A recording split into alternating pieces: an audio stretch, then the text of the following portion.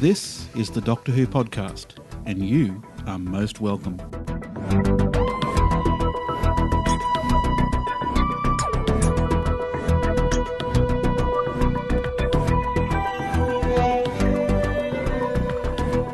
All right, who's been messing with my chair? It's the squeak. I always used to think the squeak was Trev, but I think it's the chair. Definitely the chair. Hello, Stephen. Hello, Lisa, and hello, Michelle. Good evening, good morning, and welcome. You know, it never ceases to amaze me. No matter how many times we record, we can always get a new campervan joke in somewhere. It's an infinite campervan. If you get an infinite number of RVs, as they're called in America, I'm keeping that in for the transatlantic listeners, then you get an infinite number of jokes.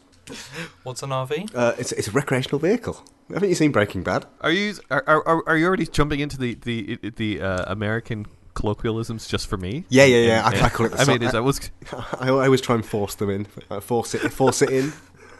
Do you know what? I think it's just pure coincidence, but I don't think we've had an episode where just one of you has been on for a little while. It's always been the pair of you, and I'm listening with interest this kind of US Anglo banter that the pair of you have built up. I think from the very first time that you recorded with each other, where you talked about American fandom, it's always a case of trying to point out, well, basically why the Americans are wrong. Well, it's not necessarily that. I quite like the to have your differences pointed out by someone else, from outside your country. It's nice because sometimes you don't notice. So I like to think I'm performing the same service for Stephen and Michelle. Oh, well, that's enough American bashing for now, Lisa, and awfully good to see you again, too. But no, we're gonna have some bashing of a different sort today, because we are going to take a look at two extremely popular Doctor Who companions of recent years, Amy Pond and Clara Oswald, and we're going to take a look at what the campervan makes of these two. There's certainly strong opinions, I think, held on various sides here. So having already poked at each other, we'll see how much more poking we can do through the rest of the podcast. But who wants to go first, Amy Pond or Clara Oswald? I don't think either of them are here, but in their absence, I will. Yeah, I mean, I thought of this idea. This is kind of something that I thought might be interesting to listen to. I'm not entirely certain now, but I think with Stephen Moffat, venturing into second companion territory, I mean, and I know people are going to talk about Rory being a fully fledged companion, but I'm ignoring him for the time being. Amy was the first. Yes, well, at least for half of season 5 anyway. But Amy was the first companion to Matt Smith's Doctor. And therefore, we're kind of getting a complete contrast now. We're getting, I suppose, Stephen Moffat's second attempt to deliver us someone who we can access the fantastical world that the Doctor inhabits. So, I think there are some clear differences, and I think perhaps I would start by saying one of them's interesting and one of them isn't. But that's probably a little bit too generic. So perhaps, I don't know, Stephen, I know you're a big Pond fan, and I'm just interested as to, how much of an Oswald fan you are as well. I mean, which of the two do you prefer? I sit squarely on the fence here. I like both of them for very different reasons. But I am a big Oswald fan as well. I think I do find Clara interesting. At least I found the mystery of her very interesting, and spending lots of time trying to figure it out. And I'm now very interested to see where it goes from there. Now that the mystery has been solved, and now she's just a companion and dealing with a new Doctor. But I like them. I like them both. It's very hard for me to choose between the two of them. So. I don't. It's difficult. As characters, I think I'm with Stephen. I like them both equally. I don't dislike them. I dislike one more than the other. So I try to think of this in terms of the performances that the actresses gave, or the actors, as we call them now, gave, and are giving in one of the cases. And I think Oswald wins on that, and it's down to little things, small mannerisms, and these are the things that I like in performances. It's hand gestures, visual stuff, things that go on when there are no lines to be said. And having watched back quite recently Series 5 with someone who'd never seen Series 5, I was quite conscious of of how little that Karen Gillan does in the non-audio moments, as opposed to, I spotted very early on that Clara has got lots and lots of little tics and mannerisms that she does, and I love that. And I noticed this with Billie Piper in her first scenes. There's a scene in the lift when she's going back down to collect the lottery money, and she's in the lift on her own, and she just does a little bit of sort of, it's the way she scratches her nose. It's the kind of way that it's done when no one else is around. It makes you look a little bit piggy and a little bit ugly, and you wouldn't do that if anyone was watching. And I just thought that's nicely well thought out. And Clara does a lot of these things as well. There's a scene in, I forget which episode it is. Is it Name of the Doctor, where she receives the letter with the hypnotic wax on or whatever that takes her into the zone. It's when she's reading the letter, when she realises the letter might have something on it, and then she's walking past the door, she's slapping her, trying to get the muck off her hands. Lots of wonderful sort of visual acting with her extremities. Hartnell used to go on about this, about television acting, that you've got to hold your hands up and you've got to do stuff with your hands, different to how you would do to stage acting, where you're acting with your whole body. You've got to be conscious that the TV camera can only see certain parts, and I think she wins on that. She wins on the nuances. You know, I actually agree with you on the acting ability, and I don't want to knock Karen Gillan, because I think that I think that she's come a long way since Series 5, but a lot of her acting in Series 5 is really over the top for me. And she's very much mugging to the camera a lot of times, like her shocked look with her big eyes, things that no human being actually does outside of television. And it was clear to me that she was very much a sketch comedy actress, and not really an actress who's used to the format she was now cast in. And like I said, I think she's come a long ways and since then. But yeah, the acting abilities are very different. And the thing that works in Karen Gillan's favor is her chemistry with Matt Smith, and the chemistry between Karen Gillan, Arthur Darvill, and Matt Smith always came through on the screen. And I think that it took a little bit of time to see that with Jenna Coleman and Matt Smith, and it was really, I always thought that there was some chemistry, but it just wasn't as tangible as it was with them, and until maybe around Day of the Doctor, when they had obviously solidified their friendship. But I'm not sure. I think that's precisely what you're supposed to think. And I think it's a case of, they're showing the two characters as friends, but I think the reason why the chemistry wasn't there, Stephen, is because there wasn't really an experience for the viewer in seeing it develop and come about. Whereas I think the relationship the 11th Doctor had with Amy, you see everything. You see, two strangers meet when she's very young, and they develop this relationship, and you actually watch it. With Clara, so far, we've just been told how good friends they are, and they hug in the anniversary special, and you're meant to think they are best friends, but there really isn't really any reason why. I mean, the only reason that's obvious is that she saved his life. Well, that's a pretty good reason. It's a good reason, but you don't become, okay, all right, I'm walking down the road, Stephen is in the UK, right? He looks the wrong way and he steps out in front of a bus. I'm there and I save his life. The next time we meet, we are not going to be such best buddies. It doesn't work like that. I mean, and that's how I feel Clara has been sold to us. It's a case of saying she is the companion and she is his best friend, and you just accept it. It's very British of you. It's the manner in which she saved his life. She didn't just save him from being killed by a bus. I mean, she sacrificed her life in order to, or believed she was sacrificing her life in order to sort of go back. She knew exactly what she was doing. I mean, it was a huge sacrifice that she made. And I think he appreciates that, and she did. Yeah.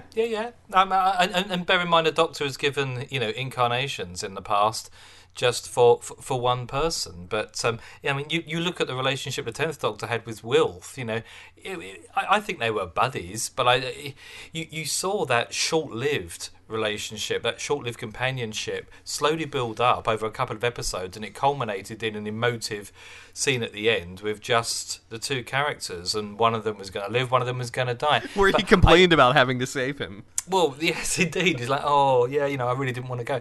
And I just don't see that with Clara. I don't get that with Clara. Let me address that, because the friendship is important. And actually, one of the things I really like and that I do buy into with Clara and the 11th Doctor is their friendship, is their buddiness, which, you're right, it happens later, but understandably so, because for the first several stories that she's in, the Doctor is suspicious of her.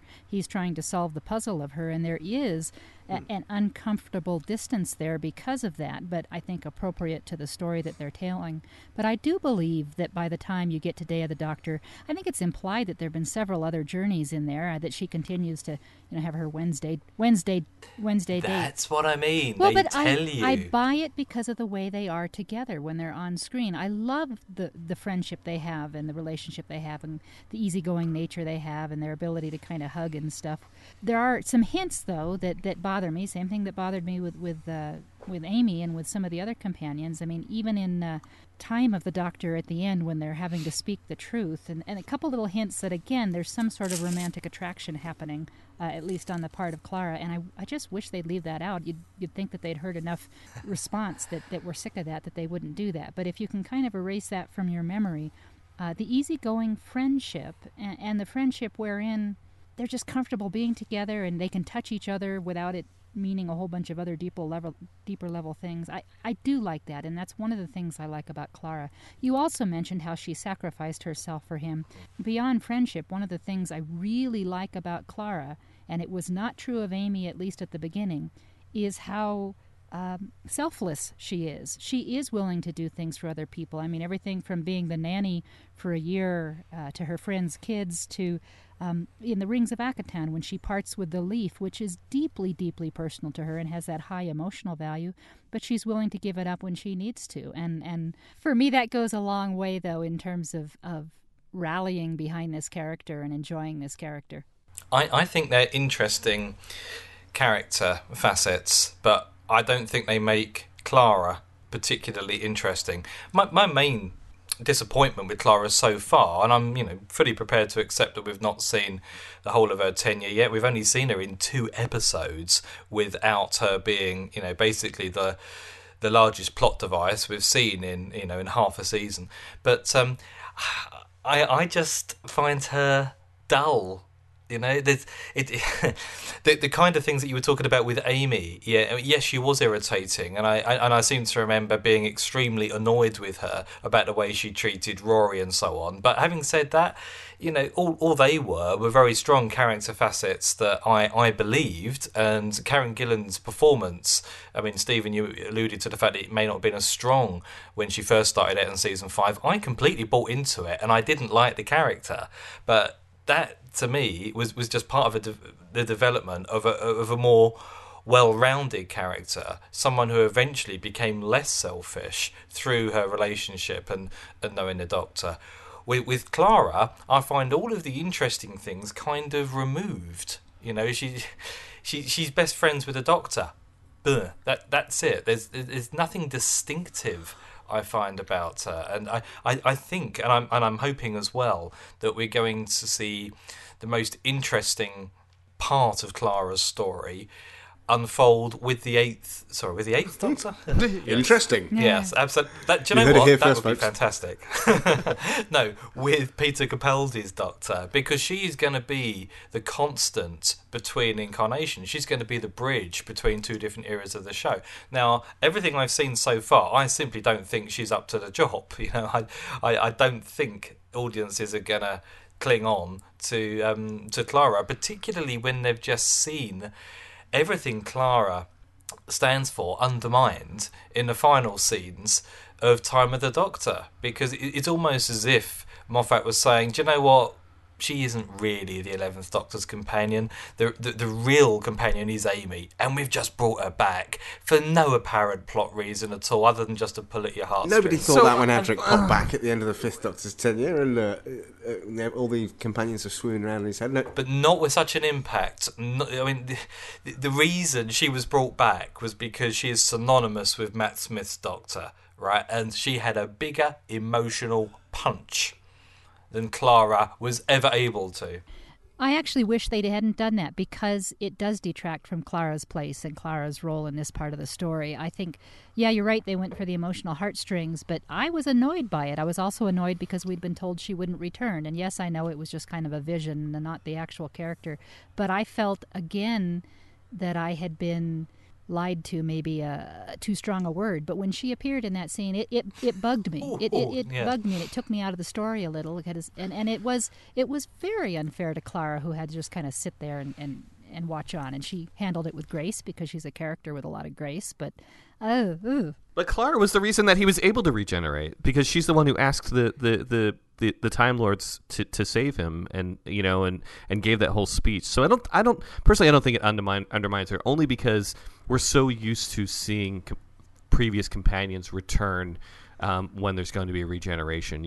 I mean, and I don't obviously, Rose showing up right before the 10th Doctor regenerated. Did that undermine Martha? Well, not Martha. Sorry, anything ever undermines Martha. But did it undermine Donna? Not really. It's just because Donna undermined Doma. Yeah. in that particular story. But I think that I think that there was equal weight given, but at least for me, and I was happy to see her there, because she did play such an important part in the 11th Doctor's life. I mean, she's huge to his life, and maybe Clara is new and maybe didn't yet have the huge impact, but the things that she did impact the Doctor, and did leave a lasting effect. And I don't argue with that. I really don't. I just don't think the writer, particularly, maybe not just Moffat, maybe others as well, thought it was going to be as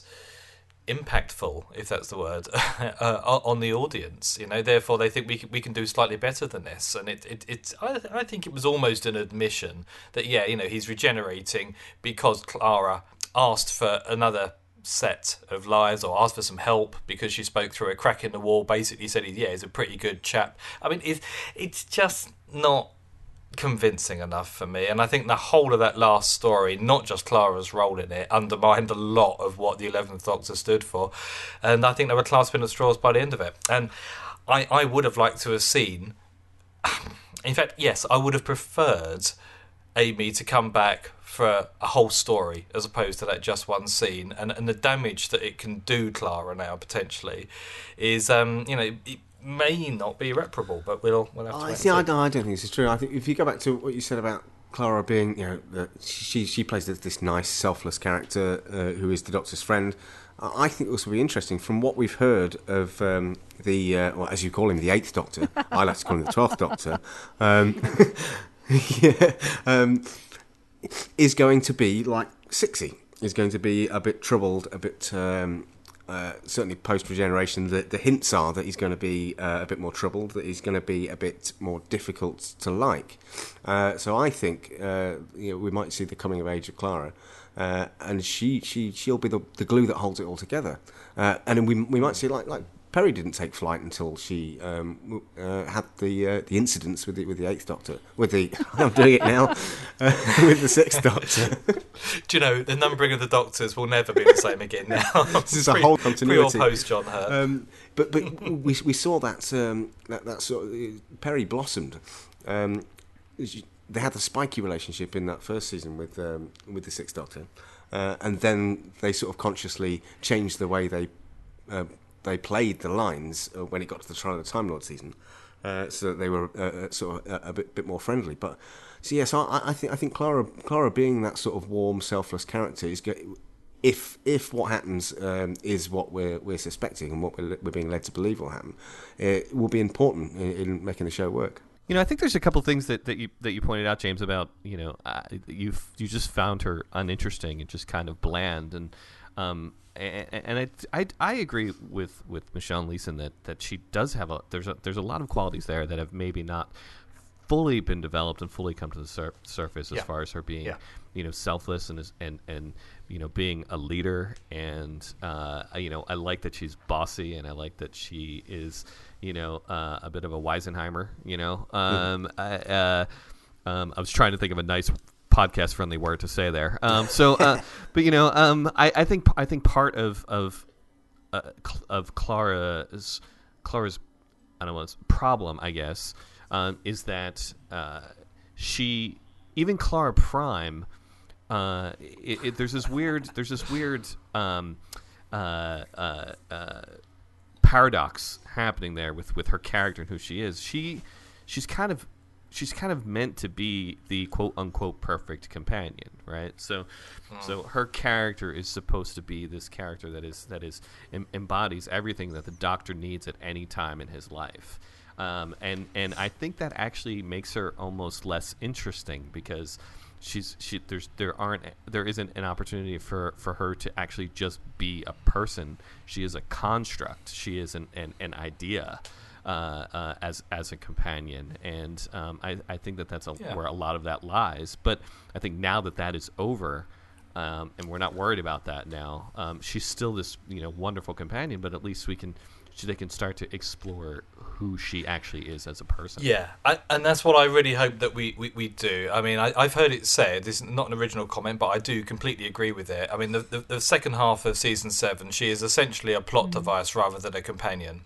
And I find the story and the mystery of Clara intriguing. And I was as keen as anybody to find out how it all wrapped up in Time with the Doctor.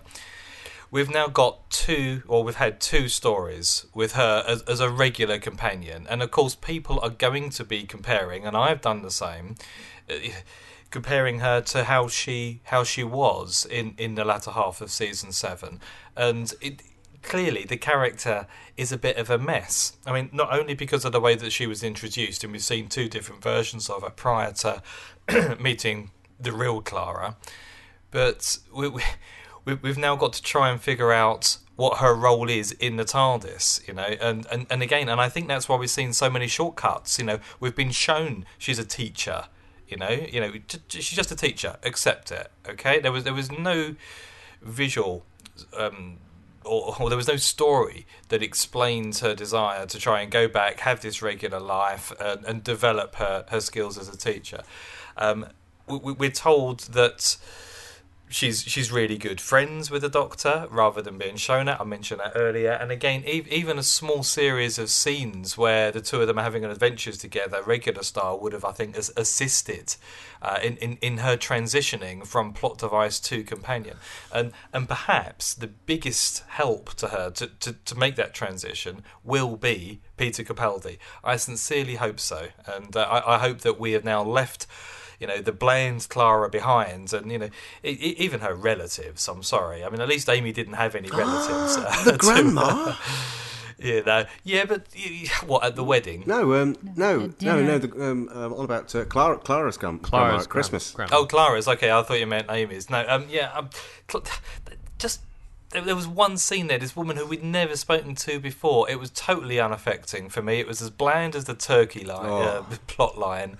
And these other people who, even now, I still can't remember what their name was or their relationship to Clara. And, we saw that before with Rose. And the reason why it worked with Rose is because Rose was simply not prepared to accept this mundane, routine life. She wanted to stand out from it. She wanted to be different, and the Doctor was able to assist her in doing that. Clara is so bland and boring anyway, in my mind, that she fits in with that lifestyle quite well. I can't see what her motivation is now for getting up and moving, and it's not working for me. She's always kept the Doctor at bay, though. It's from the all of 7B. There's the whole thing about him returning like every Wednesday or something to take her somewhere. So she's always sort of kept him at bay, because that's her being a bossy control freak and wanting to, I think it was her way of playing hard to get. But I think I think that part of the problem is there just hasn't been any time to develop her.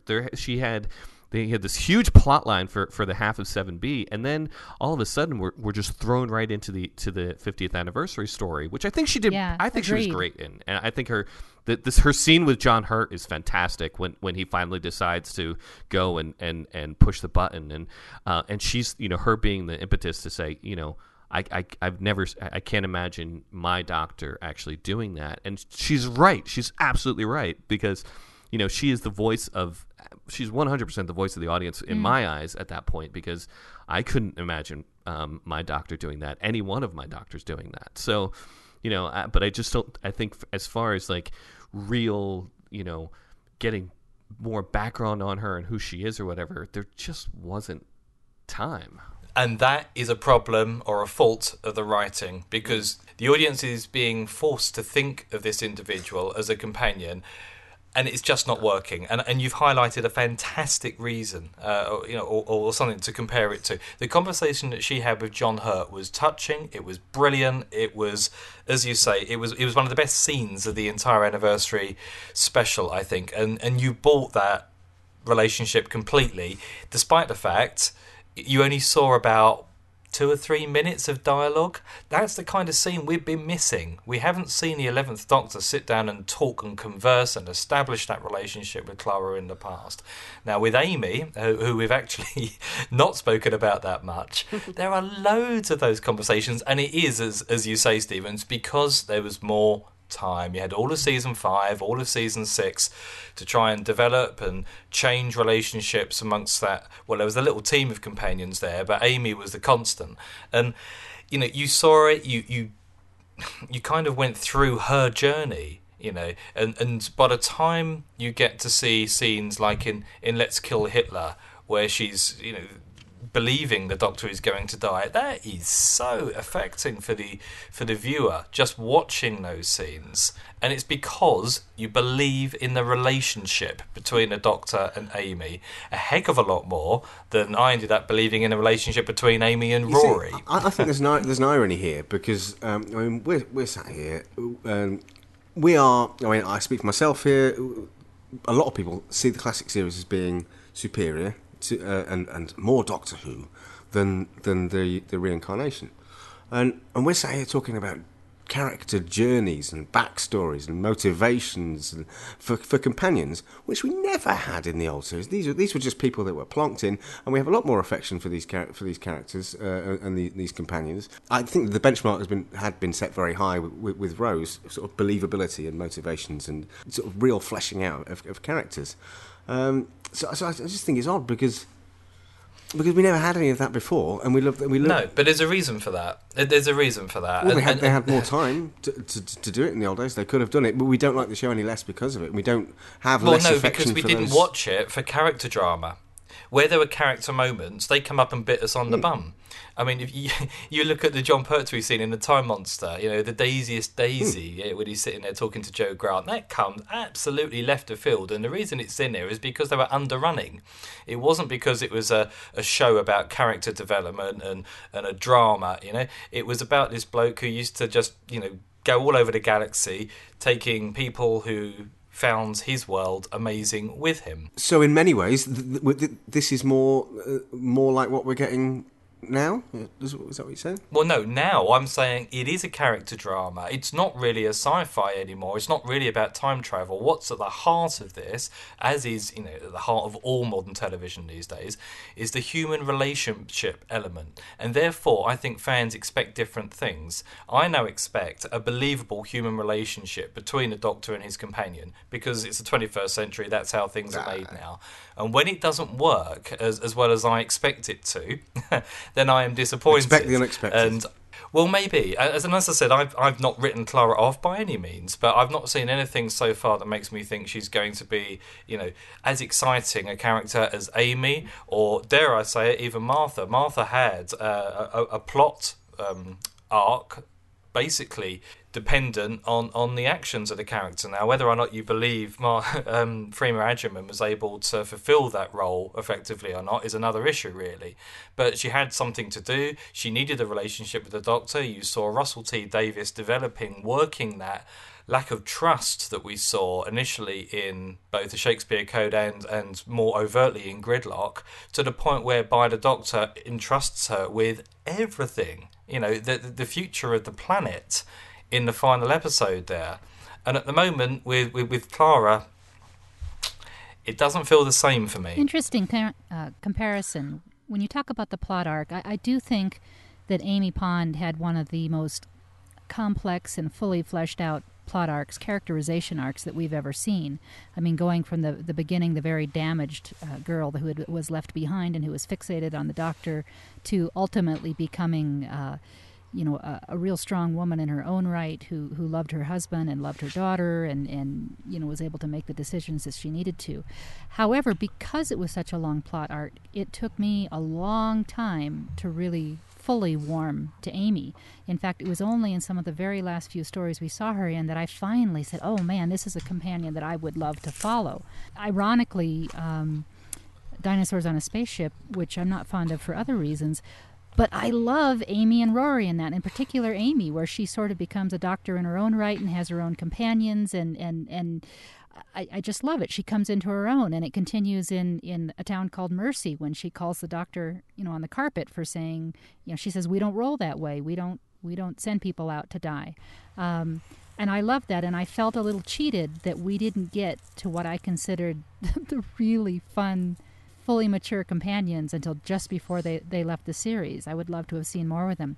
With Clara, we have someone who comes into it as a person that I like better, and indeed, talking about audience identification, that I can see myself kind of through her eyes. It's probably all that bland stuff that you talked about, James, but I can see myself through her eyes, and I can identify with her in ways that I never ever will with Amy Pond, and yet, yeah, I guess I have a lot of faith that if they'll do her justice, which again I don't think she fully was when she was just a plot device, that she will become a really enjoyable, fully fledged companion. There's an awful lot I like. And I hope so.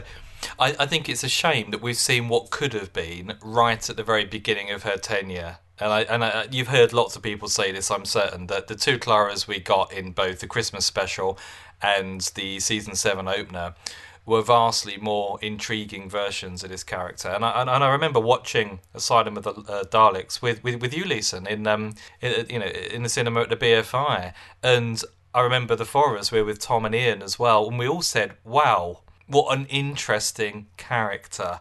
What a brilliant performance.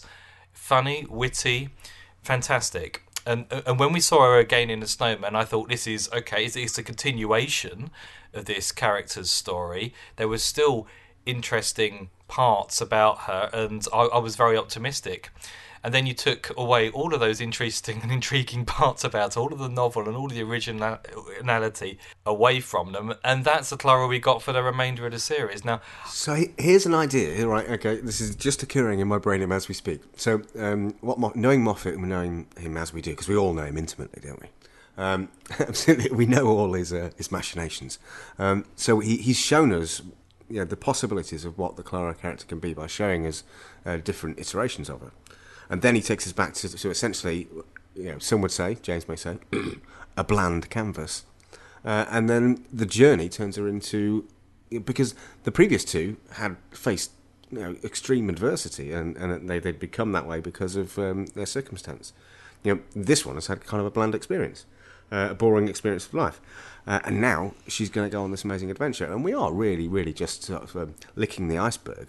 So once she goes through the crazy journey and the transformation of the Doctor, who is supposedly going to be a bit spikier, a bit more unpredictable, maybe we will see her journey will be her turn, her potential being fulfilled. I think it's a really interesting point, and that that this is a much plainer Clara than we had seen in the previous incarnations. I mean, I'm not going to lie. I wish that the original plan of Victoria and Clara being the companion had gone through, and that's what they did, because I think that would have been, because I'm tired of modern day companions, and I think it would be interesting to have someone from a different time again experiencing those things, and it would have made sense even for her progress as becoming a teacher and becoming adjusted to the world around her and stuff. I think that would have been really interesting to watch. But I think through what you've just said, Leeson, I think we see why Moffat actually did it the way that he did it. Is that we did have a more of a blank canvas to work with, and her being sort of the impetus for all of these other versions that have gone on to do wonderful, great things. Well, it's interesting you refer back to the first two incarnations that we saw of Clara, and while I enjoyed a lot of the snowmen, I struggled a bit with her characterization as the Victorian governess and barmaid, because she didn't seem very Victorian to me. And I guess with 20/20 hindsight, knowing it was a splinter of the original Clara, it makes sense that she wouldn't necessarily conform to what you'd expect in Victorian times. But, all the stuff about her grabbing him and kissing him in the hallway, and just the spunkiness of some of her responses strained credibility for me, that we were really watching a Victorian character, and maybe we weren't really. So it's odd. Yeah, she was engaging to watch. Whether I would have wanted that Clara to continue, I'm not sure. I'd probably be more on board with having the Clara from Asylum of the Daleks continue on with the Doctor. So, via the medium of Clara, we saw Time of the Doctor, we saw an Asylum of the Daleks. Imagine a Time of the Daleks. We don't have to, because Ian and Michelle have had a look at it for us. Big Finish with Ian and Michelle from across the Atlantic Ocean. Ian from the UK and Michelle from the United States. Reviewing Big Finish, sorting out the wheat from the chaff and nonsense, saving you money on the ones that are not so good. Come, let us sit upon the ground and tell sad stories of the death of Shakespeare. After all, it's the time of the Daleks. What about our agreement? What about Shakespeare? Our agreement stands. The temporal extinction device will obliterate all knowledge of Shakespeare.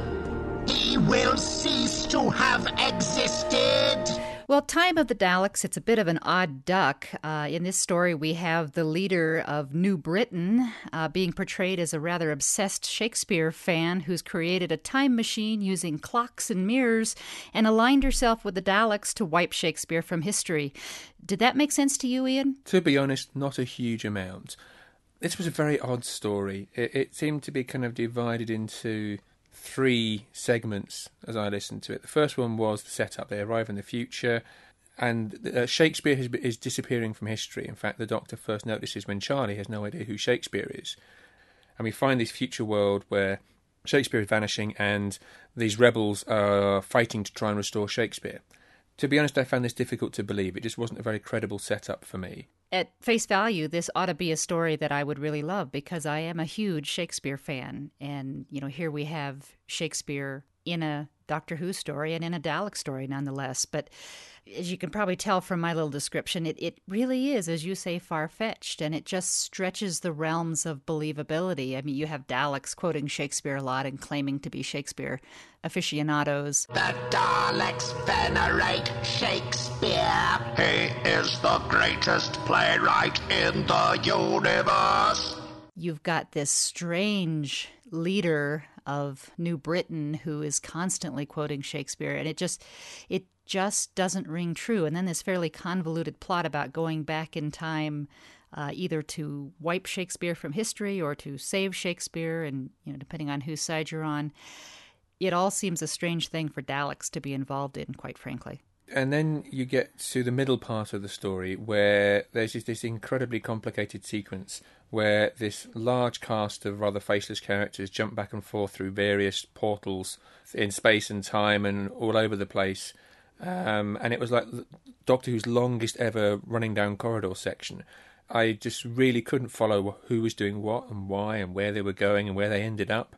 And it was just very, very confusing. I don't think it's horrible. I mean, I don't hate this one or anything. And it was an interesting listen. Actually, my favorite part of it has to do with this concept of people forgetting Shakespeare, forgetting something that happened in the past, but not everybody forgets him at once. It's kind of a process. At first, there's only a few people that don't recognize him, and then it grows. Thus far, Shakespeare's removal from history is only a possibility, but it's rapidly becoming a probability. As the chance of it really happening increases, so more people forget. And as that becomes more probable, so it becomes more tangible. But the main event that will cause it hasn't happened yet. It's just a possible event for the moment, becoming inexorably more certain with every second that passes. So there were some interesting concepts in here, but all in all wrapped in kind of a strange covering. When we got to the resolution phase, the sort of the last part of the story, having actually moved away a little bit from the Daleks quoting Shakespeare angle, that comes back with a vengeance and is even less credible at the end of the story than it was at the beginning. To be honest, the overwhelming feel I got from this is that the writer, Justin Richards, had this idea of how cool would it be if we had Daleks quoting Shakespeare, and then from that concept try to build an entire story to justify doing it, which is, to be honest, pretty difficult. I think the result is this kind of confused mess that we got, where I really don't think there's a story in there. There's just lots of strange things going on that sort of in some weird way let them have lots of Shakespeare quotes being made by Daleks. They ran a bit too far with their concept here, so for me this was a bit of a dud, to be honest with you. I thought it was just a confused mess. And a shame after what's been a strong series so far. Moving away from Shakespeare and Daleks, yes, so that particular play does stick in my mind as well. I've only ever heard it once, but I've never quite forgot it. But let's finish off our conversation about Amy and Clara. But let's change it around a little bit this time. And I think it's true to say that pretty much anyone in Doctor Who now, you don't just watch the character, although clearly the characters the actors are playing, it's the most important thing, and along with the story and so on, but you get so much visibility of the actor as well. They're interviewed, they're all over DWM, they're on BBC News when they're first announced, and I'm interested to hear what you think.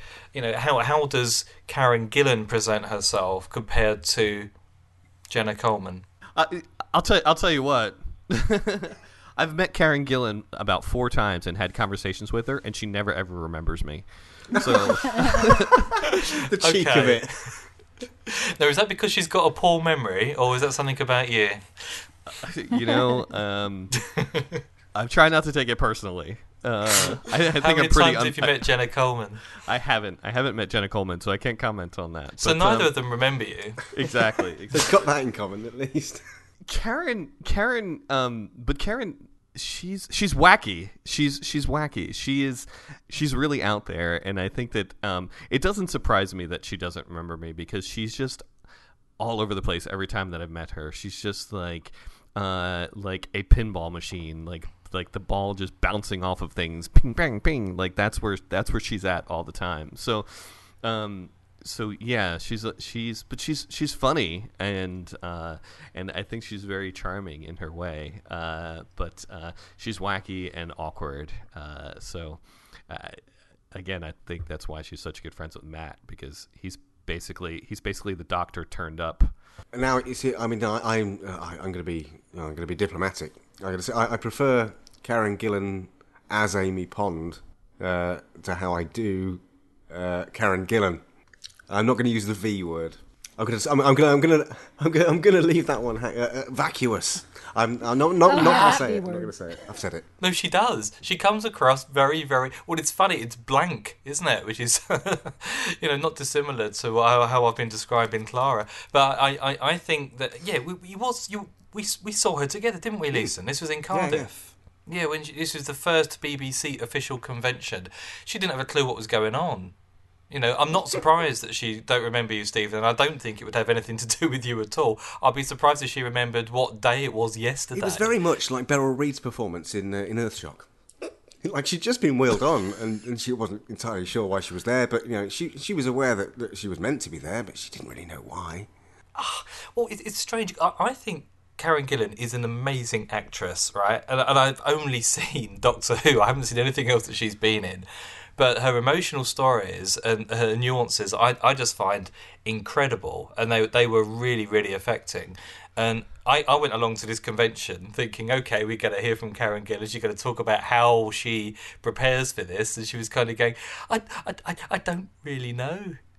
You know, and she didn't really know anything or have an opinion about much. Do you know what I mean? And that's what makes her. That's what makes you think that she's an amazing actress, because she is so she could not be more different than she appears on screen in Doctor Who. She is so different. It's actually, and I say that I've had conversations with her. It's difficult having a conversation with Karen.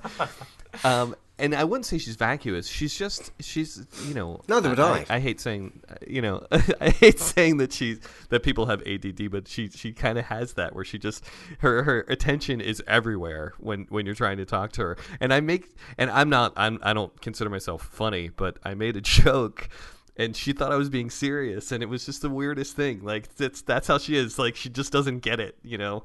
But she's so nice, and I've seen her interact with fans in a way that is just so charming and so nice, and she's very accommodating to the fans, and so you know, she's a lovely person. Strange, you see. I mean, we saw Jenna Coleman at the 50th celebration at Excel. Well, with Ian and Michelle, you were there, and Stephen, you were there as well. Actually, in fact, everybody was there apart from you, Lisa. Where were you?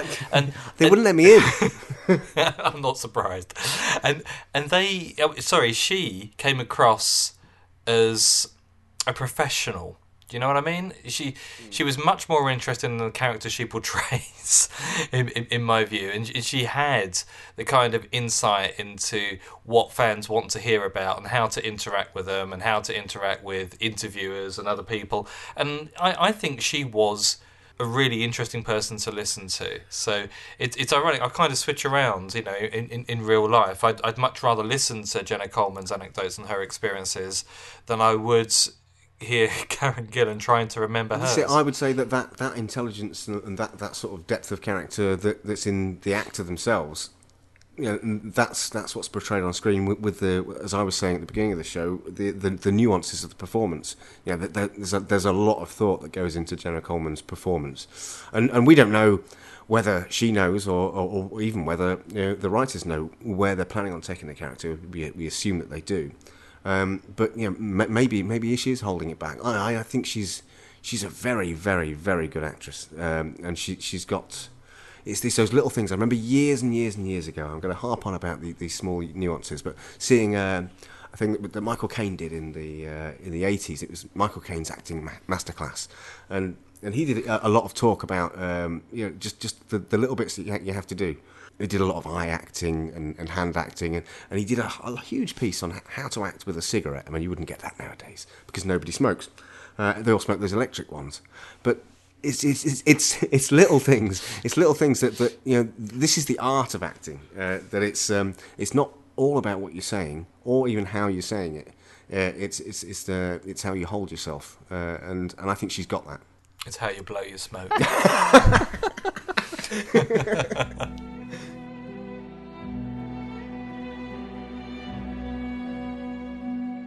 You know, I have been listening to you guys talking, and it's interesting because I haven't really sought out interviews or off-air encounters with either of the actresses, so I don't know that I have an intelligent opinion to offer.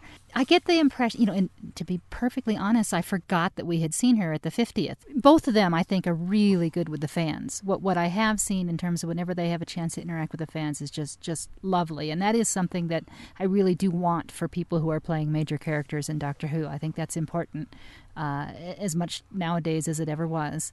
And I love that most people have probably seen going around the internet the little clip of Peter Capaldi and Jenna Coleman talking to a little girl, I think it was, who was concerned about Matt Smith not being the Doctor anymore. And you just get the sense that they're both fully engaged and fully caring about that. So that, you know, and the things that count really in how they come across on screen, and I think they both do a good job. I find them both believable in the characters, as well as how they interact with the fans. You know, I give them high marks on both counts.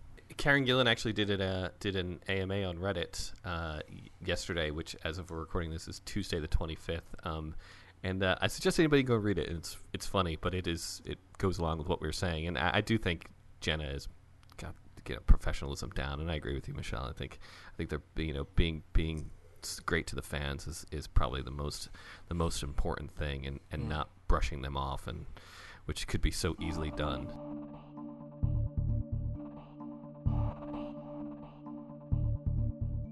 So that's about it for us mulling over and picking out the bones between Clara and Amy. You've obviously all made all your decisions. I don't suspect that we've changed any of your minds, but it is an interesting debate. Companions and the way that they are portrayed in the new series is very different to how it was in the classic series. Going on from Companions, for the next few years, it's going to take a while to do this, isn't it, guys? We're going to be looking at every regeneration episode of the Doctor. So we're starting with the 10th Planet, obviously, that's the first one, and that'll be coming out next week. So any thoughts you've got on that, send them in, that'll be nice. Doctor, what's the website address? The website address is not much use, but the email one is feedback. No, it's feedback at thedoctorwhopodcast.com. So I haven't changed my mind about Clara or Amy. I think they're both absolutely brilliant. I wouldn't use the V word. So until next week, where I may or may not be here, this is me, Leeson Fisher, saying goodbye. Oh, we've got to join in. And me, James, saying goodbye. I will be here next week. Me, Stephen, saying goodbye. And Michelle saying goodbye. Bye, everybody.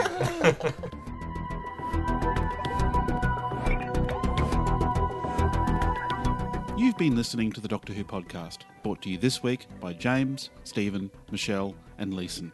What a packed camper van this week. Who's my favourite out of Karen and Clara, you ask? Neither. Alpha Centauri is still my favourite. She was a honey. You can find more episodes of the show at thedoctorwhopodcast.com, or check us out on Twitter, Facebook, or drop by the Doctor Who podcast forums and say hi. Truly, drop by the forums. They're awesome. No one posts there anymore. It's a very lonely place.